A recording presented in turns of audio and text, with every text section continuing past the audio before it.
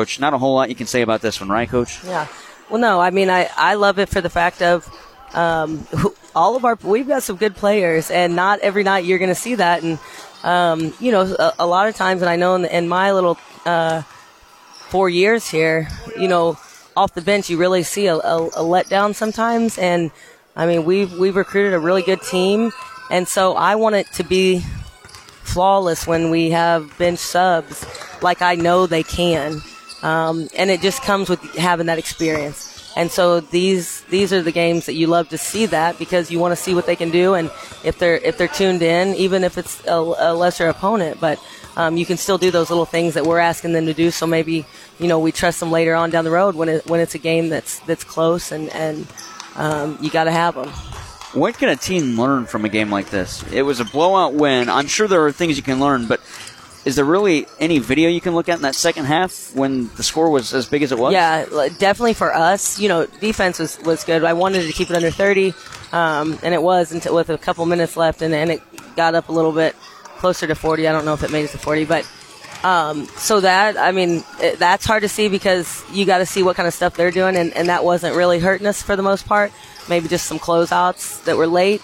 But on the offensive side, these girls that we're trying to teach about reading the defense, when we watch this film, we're able to see, how come you made this, what did you see here? And they're able to see it.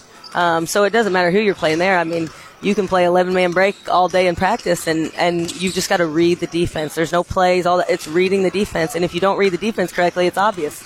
And then, just looking at finishes, maybe how we made it hard for ourselves, or, just the decision-making thing of it, and getting to know our kids and why maybe they read it the way they did or whatnot. You've always got to find something to figure out for film, because kids need to see it, and especially nowadays that's something I've really seen in just my time being an assistant and things like that. Like, kids need to see it because they don't believe it.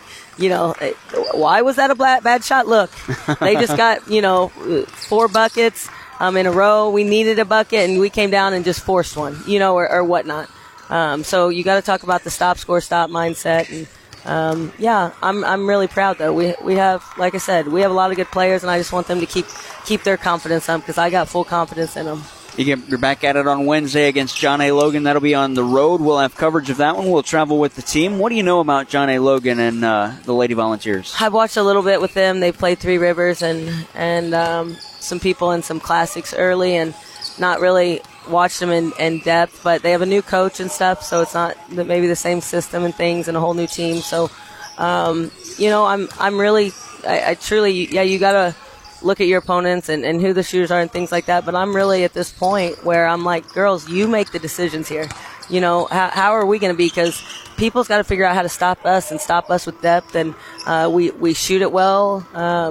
We have post play and post presence that's hard to stop. And, we have slashers. So it's just kind of like we're hard to guard when we understand that's all the stuff we have. So we'll see, and we'll be ready for them. I'm going to take a mental health break the rest of the day and possibly half the day tomorrow. I know my husband would be happy if I did, but and then we'll be back at it Monday and really grinding it out.